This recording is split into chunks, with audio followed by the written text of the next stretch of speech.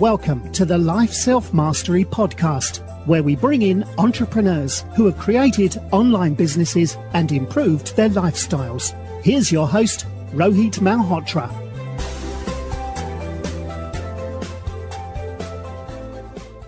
Hi everyone, this is Rohit from Life Self-Mastery, and today I'm excited to have Suhas Mishra, who's the founder of Misters, which is a men's confidence company. Suhas was earlier the founder of Hector Beverages, the co-founder of Channel Play. Suhas has worked with brands like Nokia and Coca-Cola, and he's an alumni of IIM Calcutta. Misters has recently raised a funding of $1 million from Source Venture Fund. Welcome to the show, Suhas. Hi Rohit, how are you? Very good, sir. Thank you for coming on to the show. And I was very interested to know that you've been part of really large unicorns like Hector Beverages, and before that, you've been part of consumer companies like Coca-Cola. What got you into this crazy world of startups? Oh, well, I mean, when I was graduating from IIM Cal, entrepreneurship wasn't such a big thing as it has become since, Right. Which is awesome. But because by virtue of being in that world and probably one of the first few sort of class batches at great campuses where you had proper internet, the stories of entrepreneurship from across the world were, like much more available. Right. And my friend and I, later on we started Channel Play together. We used to often discuss that we should do something, wanted to opt out of placements and start something right away. But in those days, still is that pressure of, like if you go to a campus like that, you should secure a job with basically a multinational company. Right. That was just, expected sort of rites of passage. And there's a certain safety and social badge which comes with it. So we fell for it and we went and joined the companies we joined, but it never left. We always wanted to start something together, and eventually, just three odd years after that, we did. So I think that's the start of it. I've always liked the idea of doing something of my own. Really didn't know the world very well. Like when I think of VC conversations we had back in the day, like in 2006-7, the whole thing was very formative. We didn't know so many things which are now so basic. And if I scroll through LinkedIn, I see so many mentions of terms which back in the day we had no clue about, and how that whole world operates, what's going on. It was all very early. I enjoy the fact that I became an entrepreneur before it became a big thing, but now also enjoy the fact that now there's so many entrepreneurs and it's a bit of a community. There's always that entrepreneurial sort of brotherhood, sisterhood going where, you sort of are interacting with other entrepreneurs regularly. So, yeah, I think early on, short answer, maybe somewhere around 2001 to somewhere in that phase, started thinking that I would start something of my own. And so the corporate experience is just probably delaying the inevitable. Right. And you started off with Channel Play. So was it an advertising company that you started with? So Channel Play it came out of a lot of, like early on when I joined Coca-Cola and first understood distribution. I like a lot of young people who join big companies, they end up feeling like, oh, they get it, like they've cracked some code. I felt that way as well back in the day. So one of the theses was that too much of the process of selling operates as an art or as a craft, and there's not enough science in it all. Right. So basically started grappling with that question for a while through my Coca-Cola and Nokia days, and then said that this sounds like something interesting. So the Channel Play tagline for the longest time was the science of selling. So we basically thought we will, like working at large organizations, you get to interact with a lot of agencies which are doing various tasks in the marketing sort of spectrum. And when one sees that the way they operate, the very low value they add, we thought that there is great scope in adding this value. At that time, like I said, one didn't really evaluate businesses I mean, at least we didn't, in terms of, is it a big enough space? Is it disruptive? We used to think it's a big enough space because we thought all selling is within our remit. But the science of selling, the building and deploying the science of selling was our avowed mission in Channel Play. As the company progressed, it ended up being more and more in the retail marketing world, and is right now arguably India's largest retail marketing company, Right. run by my very close friend and the one with whom I started it, Sandeep Holani. So basically that was the Channel Play story. It was, in hindsight, always seems like it was more about let us do something together than the what. But briefly, I've described the what. Interesting. And, after Channel Play, you went on to build Hector Beverages. So, before the call, I was talking that I met you many years back where you're building distribution for Hector Beverages, especially in the eastern Right, area. And right. Hector Beverages has recently crossed 1,000 crores in revenue. So what were your learnings in building such an amazing brand? And, what made Hector Beverages achieve this kind of success with the brand name? Right. I won't comment on Hector Beverages revenue, but basically Hector as a company, I think it again started with some very basic questions, and not even on the demand side. Neeraj, with whom I co-founded Hector, Right. was my second boss in the Coca-Cola days. We really got on very well. Very briefly, I reported to him, but then he moved on. But we stayed in touch. I was his sounding board when he was writing his application for the MBA, eventual MBA from Wharton, Right. and so when he was completing it, we started talking about again doing something together, and so we said, yeah, but what would we do? And the discussion was largely that we were always good at the beverage game, because still when like we would meet, and it's something true of most Coca-Cola, I'm sure of Pepsi people as well, that even after years when they meet, they like to brag about who got to what market share in that game. Right. It's a obviously famously or infamously competitive world. So we always felt that we were really good at figuring out the beverage business, and there were lots of opportunities around this duopoly of Coke and Pepsi, which seemed like all good ideas to go for, not just one. And there still are, right? I mean, that hasn't completely changed, but so that's where it started. We said, let's do beverages. Fortunately, then two other people joined in as co-founders, James Nuttall and Neeraj Dhyani. James, fortunately, had before going to Wharton, he had been working on this flexi packaging story, and he was very bullish on using that in developing markets. So it sort of suddenly all came together, and we became a very strong team of four people. And after that, obviously, we went through our fair share of trials and tribulations before we got to the success that came with Paperboard. So yeah, broadly that's so there were a few things we tried, right? I mean, there was an energy drink Right. called Zinga, which did quite well in colleges, had quite a cult following, um, and uh, and then Paperboard. So it was a proper journey of saying, okay, what is the strategic gap? What are we trying to? What is the concept? So after that, it was one of because it was such a strong founding team that the strategy discussions were very very rich, and we could really get into the like each space and figuring out its drivers, etc. So it was a team of really heavy hitters. All of us were, I think, I mean, even though I was part of it, but I'm still saying it was probably one of the better teams that comes together to build something. No, absolutely. Hector Beverages is one of the strongest B2C brands that I've seen, Right. lately in India. And you took a break, and now you've come up with a new company, which is Misters. Right. And how did that come in? How did the founding of Misters happen? So briefly after, not briefly, I mean, for around 2 to 3 years after Hector, I didn't do much. I was living the good life, Right. traveling and reading, etc., thinking about what's what, not even thinking about what next. somehow in that period, I got very interested in healthcare.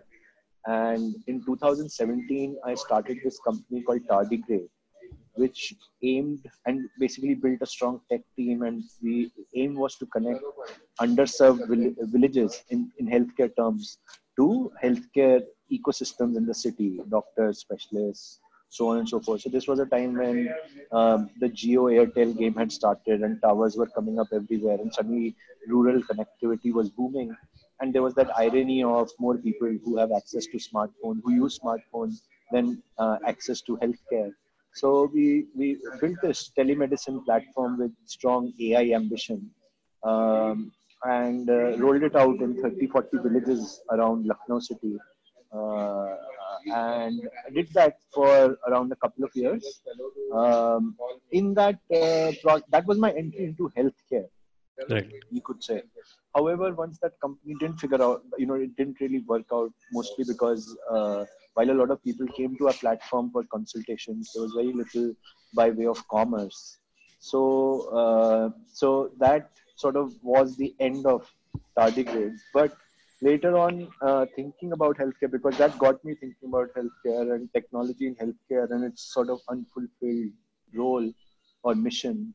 So realize that the healthcare story is probably going to be more around verticals than one horizontal platform play, which most of Indian health tech is or was. And that's when I started thinking, okay, so what are the verticals where the smartphone really makes sense? And then this space sort of picks itself, right? I mean, just anything which requires high discretion, where there is awkwardness around acknowledging problems. There is this, again, ironical thing about the smartphone being a more human interaction than a person, because some of the questions which are essential to find out what's going on with your sexual health are such that even talking to very close friends or to a doctor, it's not easy. Right. So started thinking of which are the spaces where the smartphone has a natural role to play. And this space sort of picked itself, and then I started doing my research into it, and it started seeming like, even like, obviously the opportunity is there, that almost goes without saying, but then realized there's enough intellectual complexity there for an interesting business to be built. So that is, in a nutshell, the story of Misters. And then I realized that it needs to have the right co-founding team, which is why one of the co-founders is Gaurav, who I worked with during the Nokia days, and in fact tried to get him to work on all of the ventures I tried since. I've always rated him very highly, but finally, given his life stage, he was ready. So he's the co-founder on this business. And Saurabh, who was with me on the health tech story in rural. Because from the Hector days, I realized that it is important to have a strong core team. So I think we now have that, and together we said, yeah, let's do Misters. So yeah. Interesting. And are you only focusing on men as a target? And Yes. what are the problems you're trying to? I mean, men have issues like hair fall, acne, sexual wellness, anxiety, sleep. So are you targeting all the different problem areas? So one of the filters we use is that, is it a problem that men find difficult to acknowledge? Okay. So, for example, if suppose you and I are talking and you have not been sleeping well for a while, you wouldn't feel particularly awkward about saying that you didn't sleep well for a while, or you have not been sleeping well, simply because that doesn't get to the idea of being a man. It doesn't bring that into question, as it were, as Right. these problems do. So that is the lens we like to parse everything through, because that is what requires its own kind of expertise. So what we are so when we think of a problem, we say it could be a contributing factor for a sexual health problem, or it could be a contributing. So we do have a hair fall offering, but that Okay. is primarily because, like, if you think of any man who's starting to lose his hair, there is always that primal fear that suddenly people will make some joke about it, etc., Yes. etc. Right. You go through a period of not acknowledging that you have the problem. So that's the lens. So right now we are focused on sexual health and hair fall, where could be more problems there. Like if you think of the whole Gupt Rog space, quote unquote. Right. So very often when I travel now, I travel with the express purpose of looking at what are these guys up to, and so basically, but that is important to us. Like it should be something which is bothering you, not just as a as a physical problem, but it should also be challenging to what the cultural definition of being a man is. So that's a first Interesting. brand because I do foresee it as a sum of verticals, but this is our first brand and it's targeted only with men. Therefore, Got it. And how are the products different, and where do you get the manufacturing done? so our product rollout right now we are in demand mode. We are working very hard on the product front, Right. and we have identified high quality suppliers and some high quality people to lead the science bit. Okay. So a lot of it is under development, including certain manufacturing units, etc. But roughly first week of Feb, we will have our rollout. So I can't name all the people who are involved in it simply because it's a team that's getting built. Sure. But we have a strong sort of. I mean, we are not doing research in house. That's not our business. But Right. we are trying to partner with strong research companies, and we've managed to with a few. So, but because product rollouts haven't happened, so I'm sorry, I won't be able to describe that much. Sure, no issues. And since you built number of D2C brands, how do you view online and offline marketing in D2C space? That's like a question very close, very top of mind right now for us, because even in our beta mode, we've been seeing that all things being equal, there is an upward pressure on keyword prices. Right. And like the big debate in these circles is about how much of access is controlled by Google and Facebook. Correct. And with a lot of brands getting in, and obviously the same amount of attention being competed for, there is that upward pressure. And even in the short 1.5 month of beta testing, we can see it. And so that makes it very interesting. So wherever someone now comes up for advice on direct to consumer models, one is automatically curious that is there something beyond Facebook and Google optimization that will bring traffic in. Right. It's an existential question for the space, and for a fact I know that every entrepreneur in the space is thinking about it. Also right now nobody has the right answers, except like one goes back to theory and says, marketing theory, and says, is this inventory something that everyone is competing for? How many people are competing for it? Or is there some marketing inventory which is less competed for, and one is sort of looking for it? We are at the early stage of that quest, but I think that things are such that offline does have promise. So basically building a brand purely online with the Facebook Google situation being as it is purely online direct to consumer strategies will be under greater pressure for sure. Right. Which, as obviously we know, it's being discussed a lot. Are the answers in offline? I hope so. I think so. I mean, it's a game we have played well between our core team a lot. But like one doesn't know what the right answer is yet. I mean, I think if we did, that would be the win in the space. So I can't claim to know it, but the question is very, very legit. Like, what is the thesis to acquire people? And all things being equal, these things just keep moving north all the time. So that is a good question. And unfortunately, I don't have an answer. It's something I'm trying to find an answer for. Got it. And a lot of D2C entrepreneurs focus on their CAC, but is there any way on how to increase the LTV and lower the CAC? Do you have any strategies which you would like to tell to listeners on how do we increase the LTV?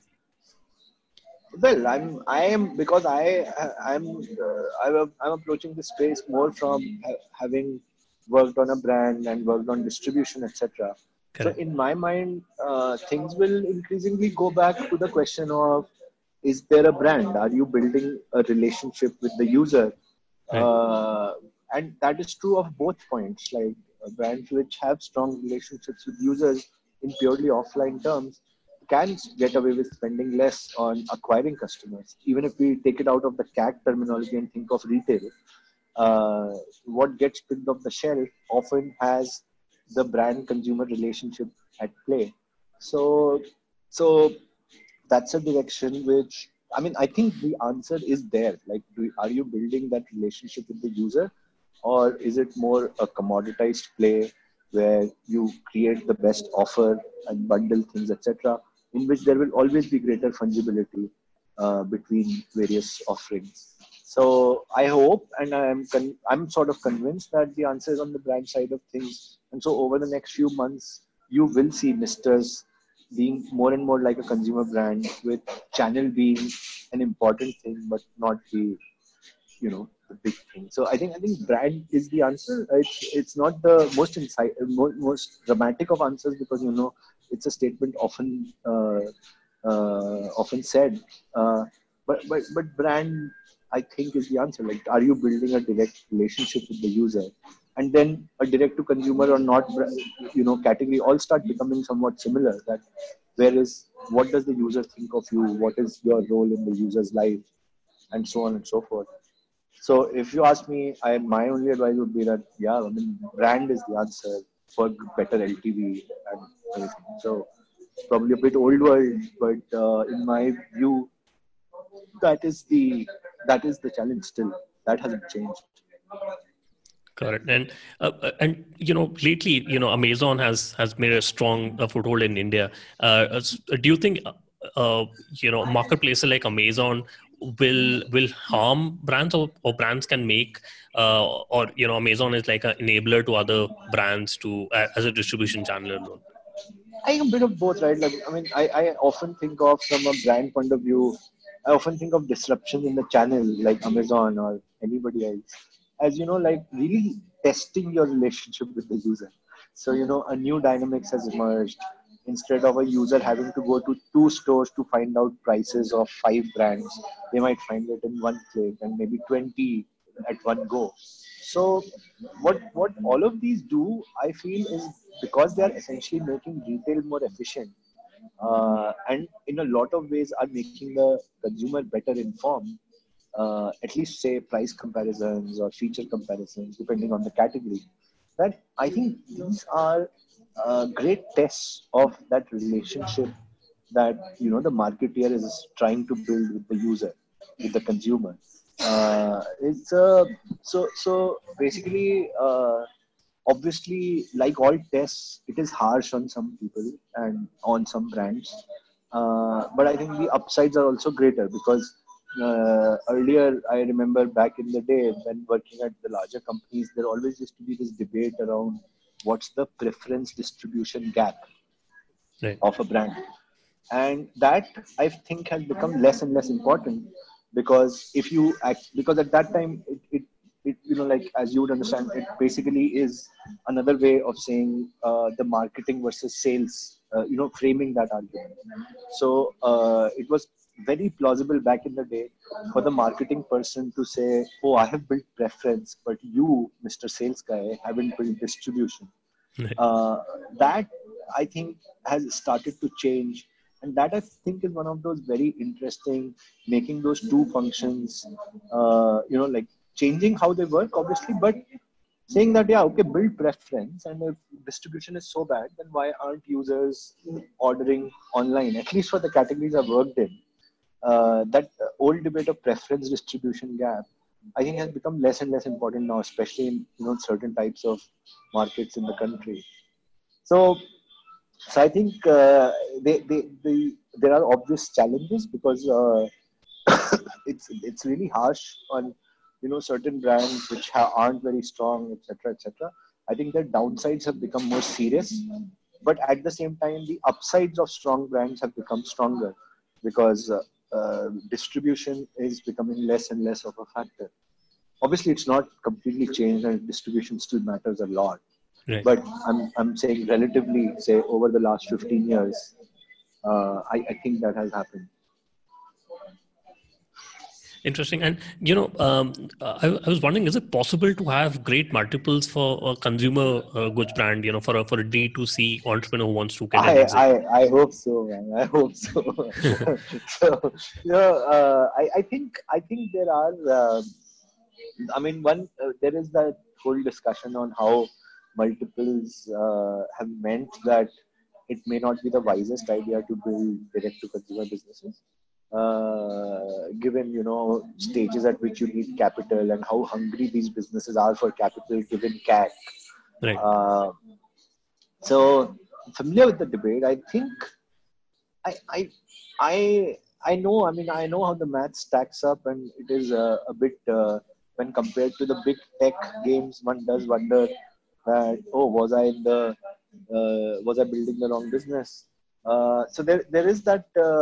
I can see the maths of it in some way, but I think what is important is that you're also doing this for some amount of passion, right? I mean, it's not that when one thinks of what business one does, that I mean, to me, obviously, if you have spectacular success as a consumer brand, you'll get great multiples, and if you have the right revenue, then the maths will start working out. But this question is obviously meant for something in the middle, right, in terms of Right. outcomes. Um, so, so like I often think whenever like fellow entrepreneurs have pointed this out, the problem of valuations and multiples, and what value are you creating for your shareholders and indeed for yourself. I often think that it does go back to like saying, okay, I did middling well in the consumer world, but friends of mine from IMCAL who did middling well in the investment banking world Right. would have still made more money, right?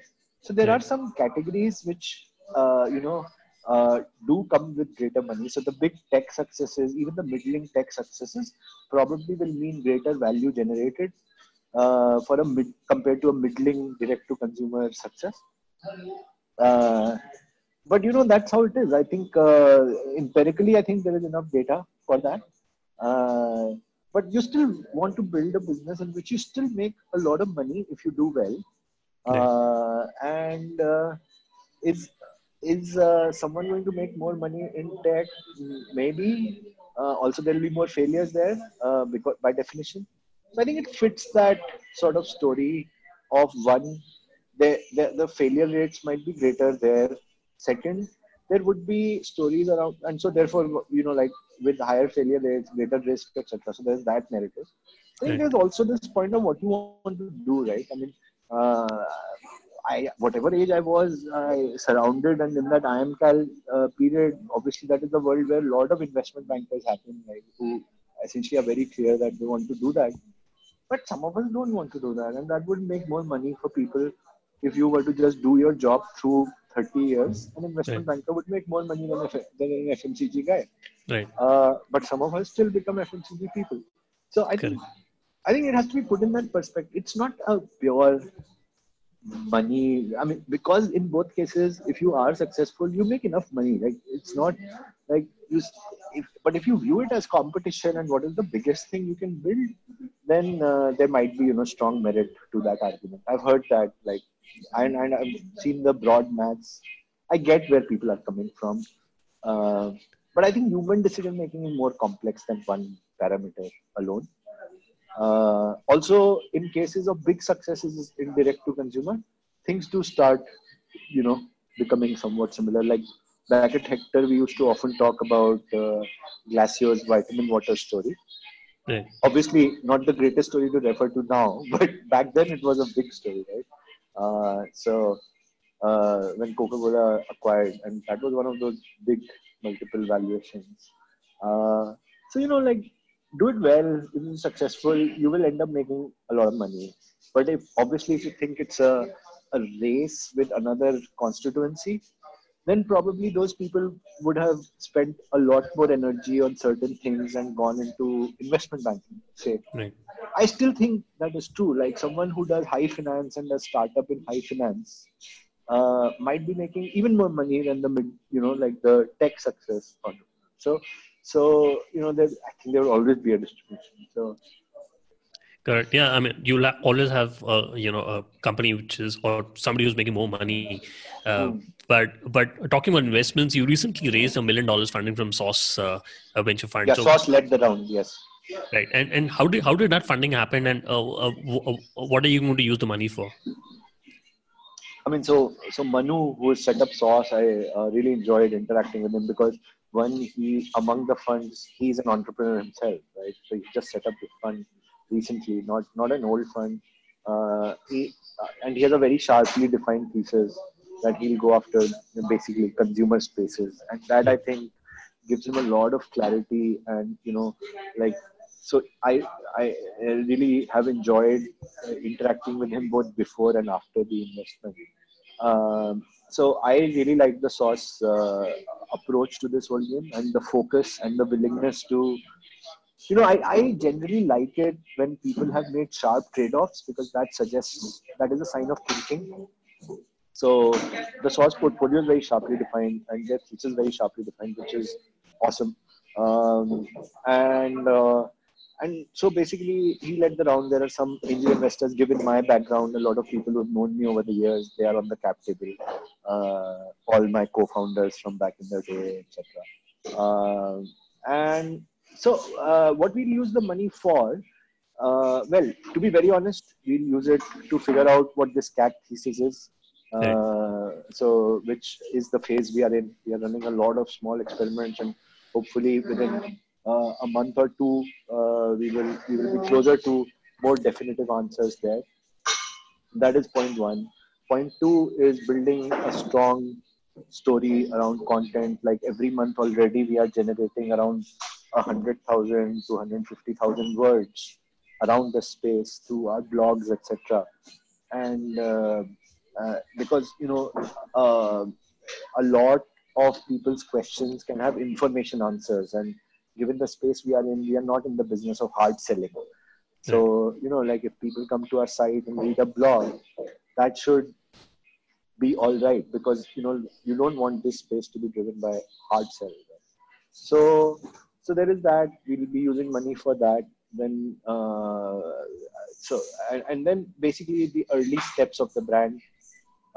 That's the other story, which again has to have a bit of an experimental approach. So those are the three big heads.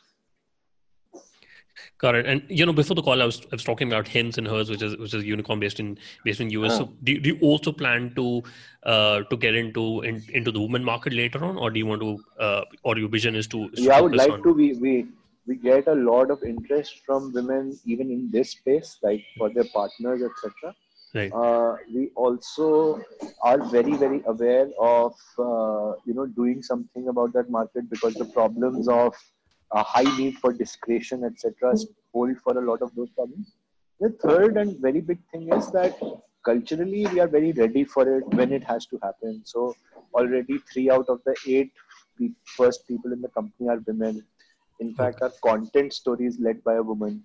So, we are very aware that in this space, we can't become beacons of some kind of weird old-fashioned masculinity. Right. So, we're building a strong company culture around, having a lot of women involved and having a lot of voice around the table. So, we will continue to do that. We are very aware of certain opportunities there. And, it's not as if the time is not right, but just from the point of view of focus, it will have to wait a bit for us. I know there will be other people who will enter that space, etc. But the important thing is to not get into like some rush and get lose focus because all consumer spaces in India right now are infinitely big markets. So the threat of new entrants, etc., shouldn't be very big reasons to say I have to do this fast. You have to do it right. So I think we're some time away from there, but definitely is on the agenda, penciled in at some stages. Got it. And so I quickly want to do the top 3. What's your favorite business book? I don't read a lot of business books, but the one I really liked and I read halfway through the Hector story was Eric Ries and Lean Startup. I know it's quite a classic, so a lot of people know that book already. Right. But Neeraj and I, we spent a lot of time saying that if we had defined the concept of minimum viable product in our minds before we got underway, we would have been better entrepreneurs. And I read it on his recommendation mostly, but really enjoyed it. It was very, very useful, very directly useful, because if you read it after you have done those mistakes, like obviously it's better for shareholder value if you read it before. Right. But if you read it after you make the mistakes that Eric Ries is referring to, then it makes a lot of, you can relate to it so much more. Every now and then I do pick up startup books, like in this category, but honestly, I end up lapsing back to my fiction, etc. So, but my co-founder Gaurav, fortunately, every other day or once a week, he does describe a very important book to me. So I basically stay in touch. Like right now, his findings from Stephen K. What's the JWT guy's name? Sorry, Stephen. Okay, sorry, I made a mess of that. Around definition of a brand, basically. So anyway, and so I think if I have to pick one, it is Eric Ries and Lean Startup. Got it. And if you could go back in time when you started your entrepreneurial journey, what is the one thing you would have focused on, or anything you would have done differently? Would have placed much more premium on, or rather would have put in much more effort on staying focused, because like I described the Channel Play story briefly, focused on one clearly defined thing which is doable, interrogating it and saying, yeah, this and this is what we are doing. I think it is very easy to be an entrepreneur and get distracted because you are sort of master of your time. Right. And like again, how the human mind works, it rationalizes all kinds of things. So if you like something which is a distraction, you find a way to explain to yourself how it is not a distraction. Right. So I would have been more aware of it, and like that's what I would tell myself in 2007 self. Right. That define narrowly and stay focused, rather than getting pulled in by various distractions. Correct. And do you have any favorite online tools? For example, Gmail, Slack, LinkedIn. I really like Slack. Gmail. So Gmail, I can't call it favorite because it is so default. Right. I really like it. I haven't used another email for a long time, even for the businesses. So I think among the other, I really like Slack, but mostly for value, we shifted to Flock. But I like Slack. I mean, I've used it in the past. It's beautiful, but just like easier pricing, like lower price of Flock is what made me shift. And I felt a bit, like, oh, I have to move. But it was logical to save that money. Everyone agreed, apart from me. So we shifted to Flock. But I do miss Slack. Something about it I really like. Correct. And what is the best way people can reach out to you and know more about Misters? They can write in to suhas@misters.in. Or I am usually I'm not very regular on LinkedIn, but once I am definitely there 2 to 3 times on LinkedIn once a day, and I generally accept all requests so long as it's a person. Like the only ones I don't accept are which don't have a profile picture or seem like a ghost profile. But I am quite responsive on email. So suhas@misters.in is beautiful. Sure, we'll put that in the show notes. Thank you, Suhas, for coming onto the show and speaking to us. I really enjoyed speaking. Thank you so much. I really enjoyed talking to you. All the best for the show. Thanks for listening to the Life Self-Mastery podcast, where we teach you how to start and grow your online business. For more information, visit Rohit's blog at www.lifeselfmastery.com.